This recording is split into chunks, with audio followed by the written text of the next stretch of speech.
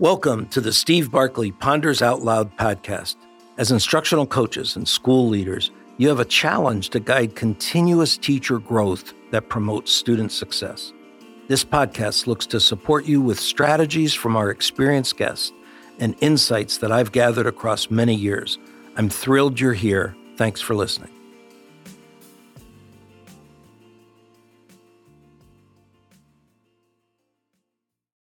An open system, co-creating our schools. The authors of The Open System, Redesigning Education and Reigniting Democracy are joining our podcast today.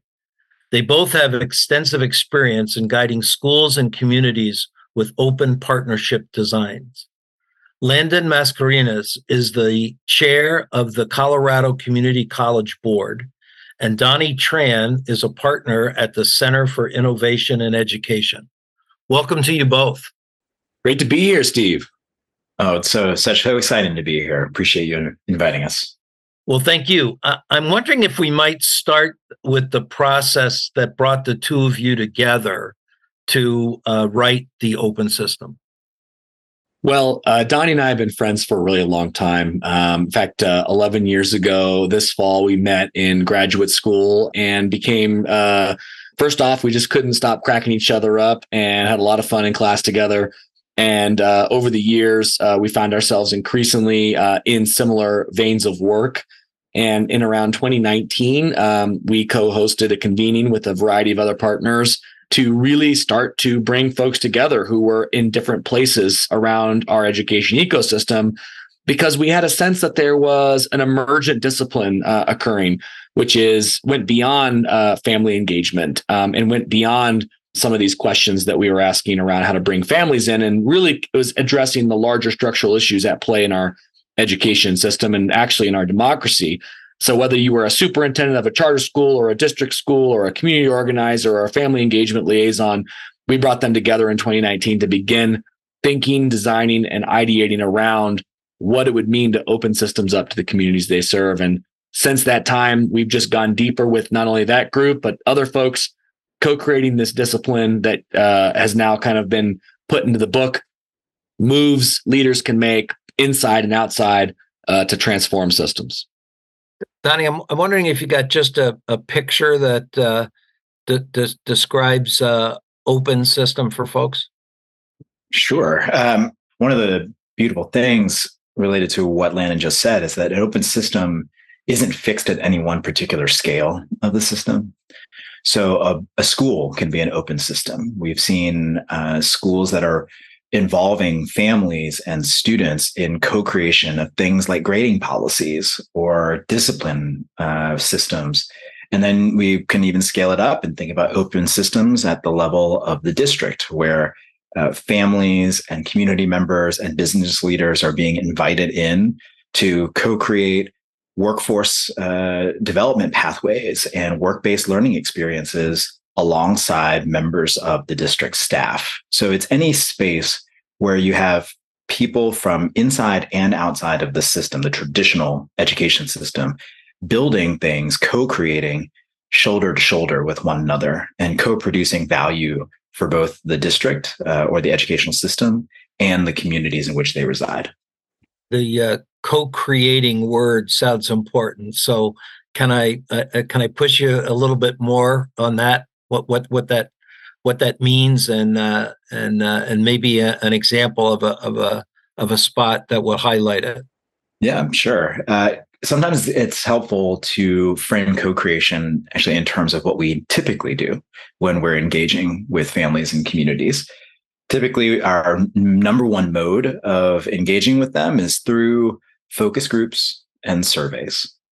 We frame the question, we ask them, we get their input, we treat it as a piece of data. Somebody goes into a back room and goes on a whiteboard and designs the response to all of that. That's not true co-creation. That's treating families and communities like data inputs into a traditional closed system.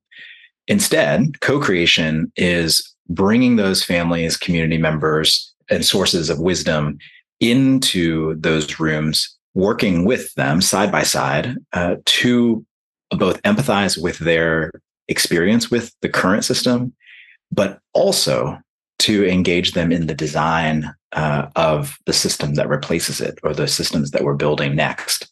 And so a concrete example is in Kentucky, we've brought together 18 districts that are assembling these unusually inclusive coalitions of local community members, business leaders, families, students, and educators to create systems of local accountability and assessment.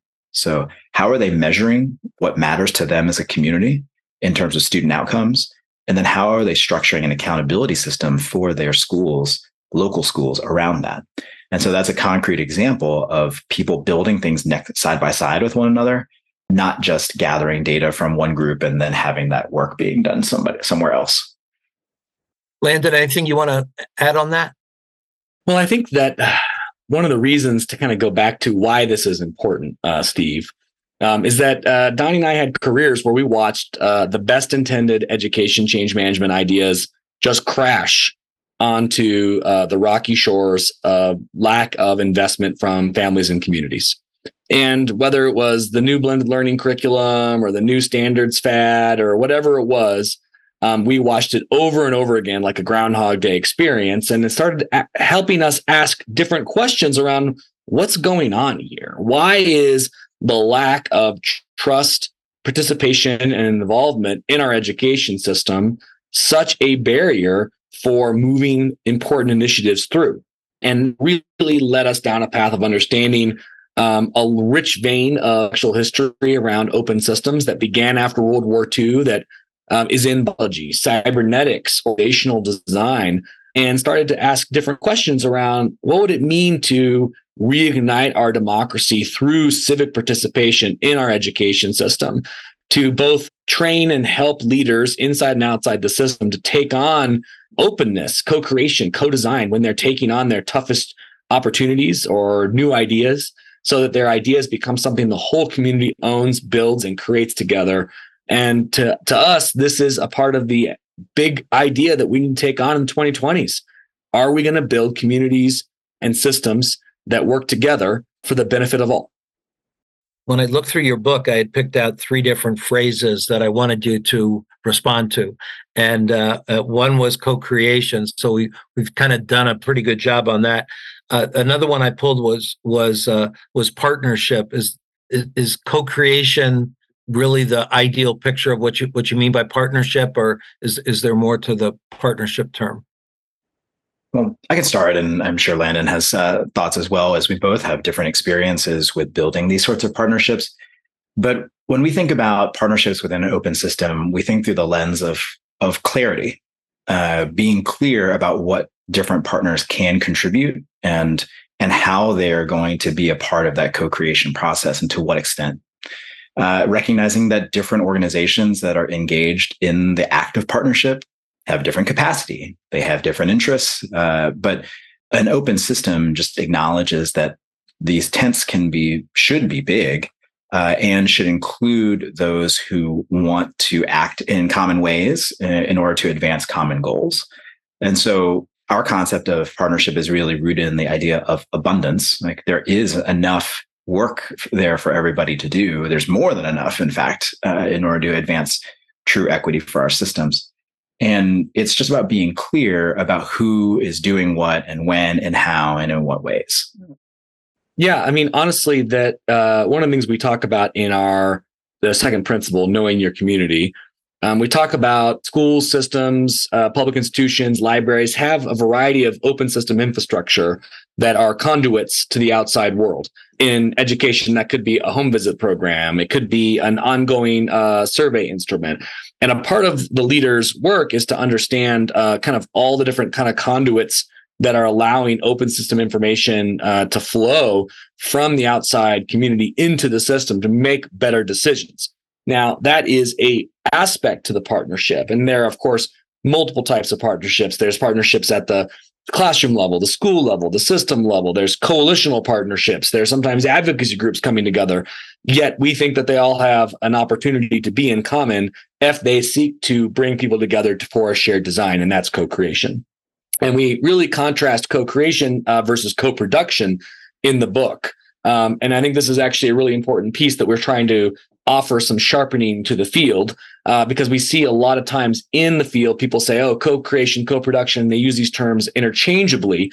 Co-creation is the idea of building public value with your broader authorizing environment. It's your stakeholders and you coming together to reimagine the public system or design a public system that offers something that people in the community want, desire, and need. And then through the act of doing it with other people, it becomes stronger. And again, we know there's decades of research literature that more diverse voices building something is strong. And it's really funny. Like even the people the most afraid of co-creation often say, well, yeah, it's true. We do know that research exists.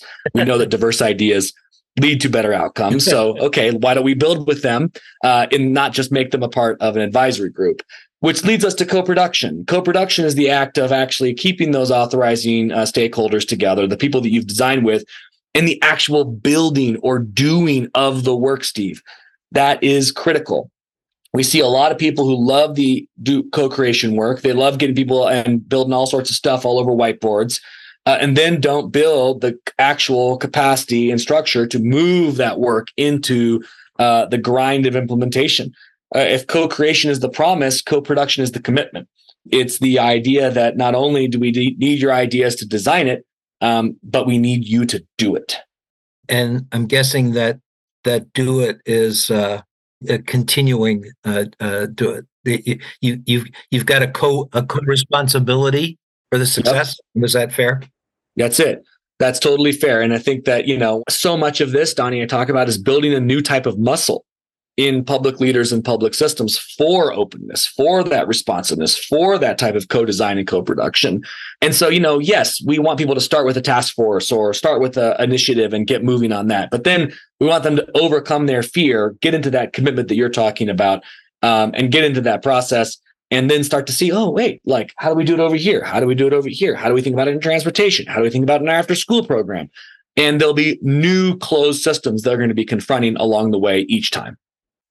There's one other term that I pulled in your writing, breakthrough spaces. Would you tell us a little bit about what that is? Yeah, sure. It is one of the core elements that we find is a big shift from sort of the traditional models of community engagement that Landon was talking about before, that it is a structural choice. It is a way of building the kind of space where real co-creation can happen. And it is, the way that we think about it is, how do we actually get a group that is truly representative of the sort of insights and perspectives that we need to drive this specific project forward? If we want co-creation in a realm like creating a district strategic plan, for example, as we did in Burlington, then what groups do we want to center? And what voices do we need to bring to the table in order to drive that work forward? And so when we create that kind of breakthrough space for a specific task around which we are quite clear about the purpose and the timeline and the scope of impact, we say, all right, well, why don't we just acknowledge that the way that we build traditional task forces for that sort of thing tend to be a little bit broken. We actually think we're being transparent when we put out these application processes and say, all right, community, apply for this task force. But what we actually don't recognize is that the broader community is often quite skeptical of those application processes, because they're like, oh, well, somebody at the district office just wants their friends to be on there anyway, and they're just going to put their thumb on the scale in order to get the group that they want, to push through the process. So we acknowledge that there are actually three major groups that have to be considered, and they each have their own mechanism by which we bring them into that breakthrough space. So first, there's a group of stakeholders who really are essential. They're politically important, or they have expertise that matters a lot to the process. This is kind of like the blue ribbon commission kind of folks, your local chamber of commerce, your local city councilor, the professor who has expertise in that particular area. And what we say to those folks is, you don't need to apply. We're just going to offer you a seat, and we kind of set aside a third, roughly, of the seats to those sorts of folks. And then there are interested stakeholders. These are the folks who show up to your board meetings. They show up to public comment. They are plugged in. They're connected. They get all the newsletters, so they know the process is coming. And we do put out an application for those folks. So we say, all right, about a third of the seats we're actually going to hold for groups who want to fill out the application.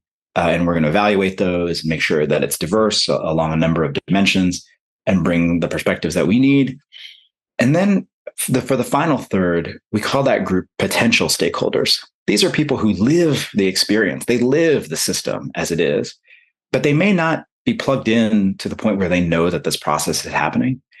And we use a process that's in the literature described as sortition, which is akin to jury selection to access this population of stakeholders. So we use data systems within the education infrastructure, and we say, all right, give us a random slice of the population, and you can be thoughtful. Whatever your purpose of the task force is, you can over-select for perspectives that kind of demonstrate, or live or are part of that system. For example, if you want to redesign attendance policy, you can look at the data system and say, actually, I want to access families and young people who are experiencing higher than average attendance issues. And that's who I want to represent.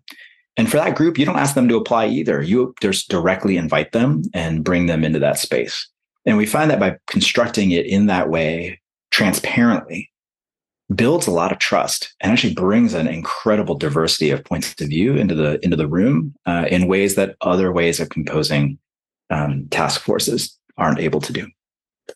I am really glad I asked that question. I mean, that is just so counter to what historically happens in almost any group that schools put together to give input. It's so true, Steve, and we have to admit that the traditional school task force is broken. And what Donnie just described is essential, not only to bring more people to the table, and he talked about, but to withstand the incredible political stress that current context requires. What Donnie just described, we've now watched in multiple different types of political context, urban, rural, suburban, withstand a significant amount of scrutiny and pressure. That's not typically what you see from the task forces taking on questions of the day. So just want to kind of underline you're in that point. One last term that I pulled that you use is democratic leadership. I'm thinking everybody can come up with their own on that, but what do you guys mean when you use that term? It's a really important kind of opening framing for the book. Is that, and we've been inspired by lots of other writers on this, although they don't necessarily always call it democratic leadership. Dean Williams talks about it as real leadership, but really like countering the dominant narrative of authoritarian leadership that exists in the education, corporate, political space of our country, which is, these are the problems and I alone am the solution. I am the one who will give you the vision. I will come down from the mountaintops with the tablets, and I will tell you what we got to do.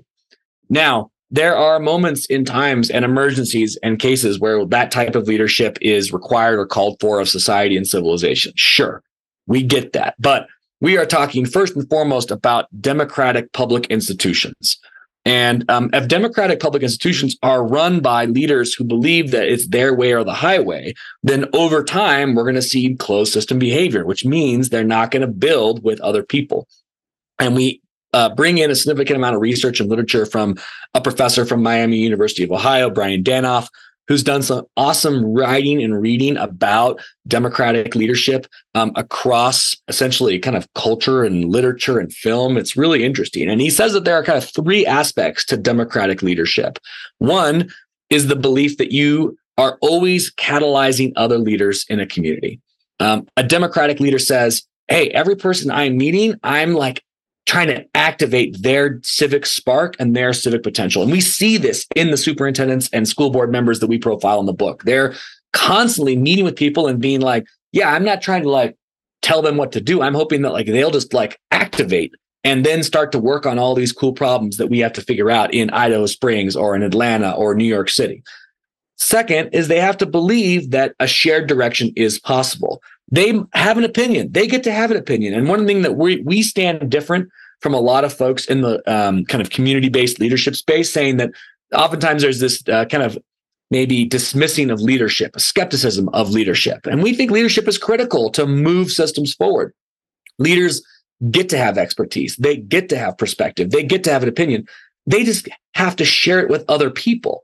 And through their explication of their own vision, molding it, augmenting it, adjusting it in process, in partnership with other people, the vision becomes better, stronger, and they know that they're going to go in a different direction.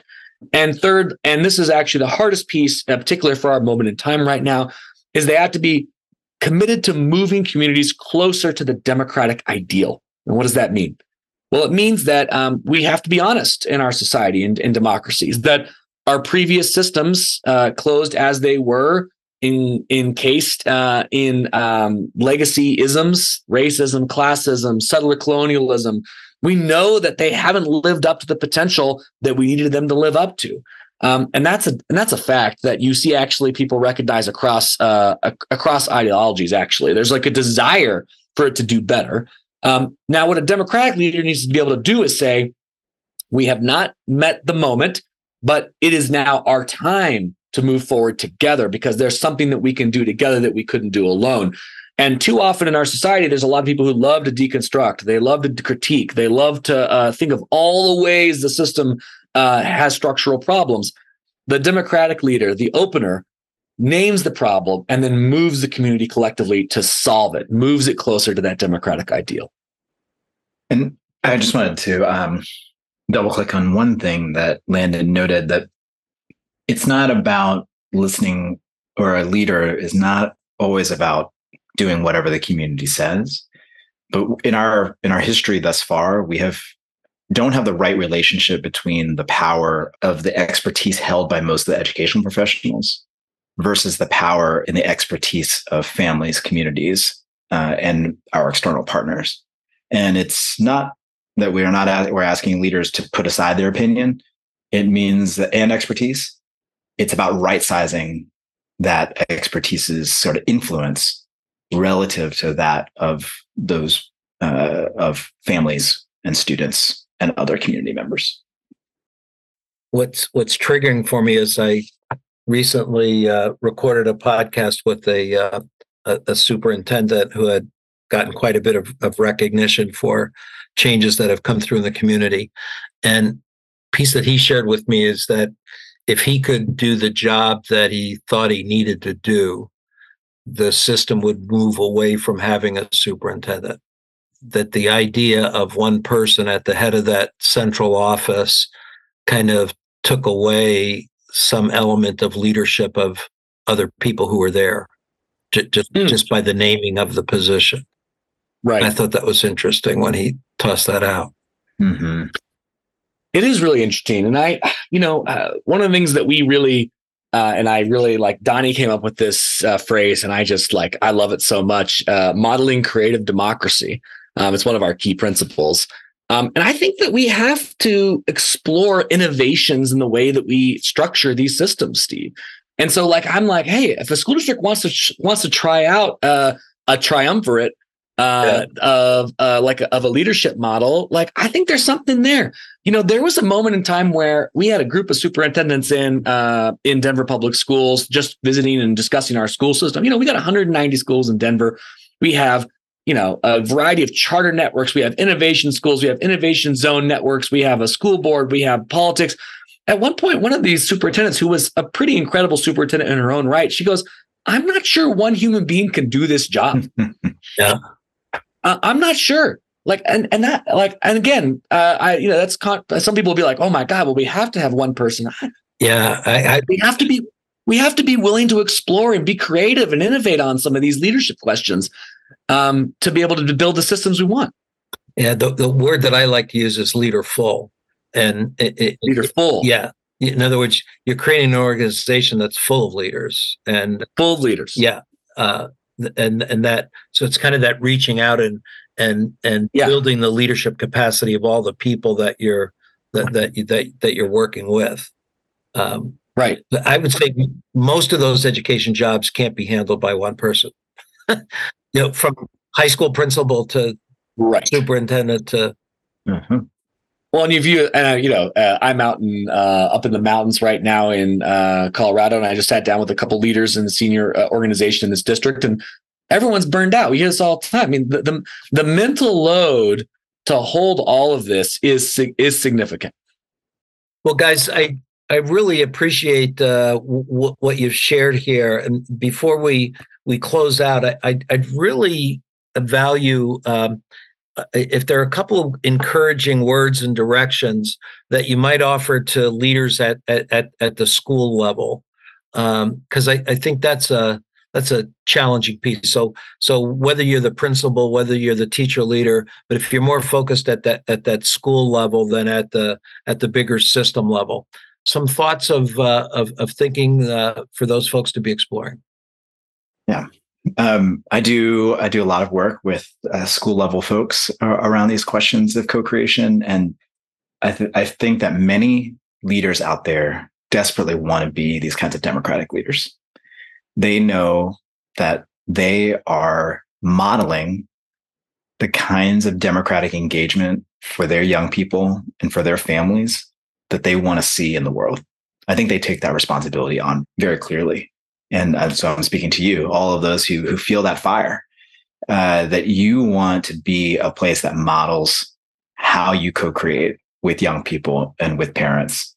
And they're scared, and that's okay. But think about a small bite, one small project that you can bring together a couple of parents and a couple of kids and build something together alongside some core trusted teachers. It doesn't have to be the breakthrough space of like the coalition and the 3 parts. That seems like a lot. Start small and start with something that your school and your school community can handle. Think about, what if we did grading a little bit differently, or what if we had a project night, an exhibition night for some of the coolest things that young people do? Could we co-create that with families? Start with something low risk. Start with something you feel like can be manageable, and see how that feels. See how much a different level of commitment comes out of that. And then, as Landon, I think, said earlier, find another opportunity. The people you engaged in that original enterprise, they're actually going to be that much more ready to do something. They're going to want more. They're going to want more. And they will already have built some capacity around how to collaborate and how to co-create. So you don't have to start from scratch with them. And so just let it spread in that way and build it as you go, and build that kind of open system as you go. Take it small. Landon, you want to follow that up a little? I just, I love what Donnie said. Progress, not perfection. Just get started. Great. Another great phrase. Phrase. Guys, what's the best way for listeners to follow some of your work, find the book, check in with you? They can find us on all the social media at The Open System. On Twitter, now X, LinkedIn, theopensystem.org. They can find us, and we'd love to find them. I will. I'll stick that opensystem.org in the lead into the podcast as great for folks. Thank you so much, guys. Really, really appreciate it. Thank you, Steve. Pleasure to be here. Thanks for listening, folks. I'd love to hear what you're pondering. You can find me on Twitter or LinkedIn at Steve Barclay, or send me your questions and find my videos and blogs at barclaypd.com.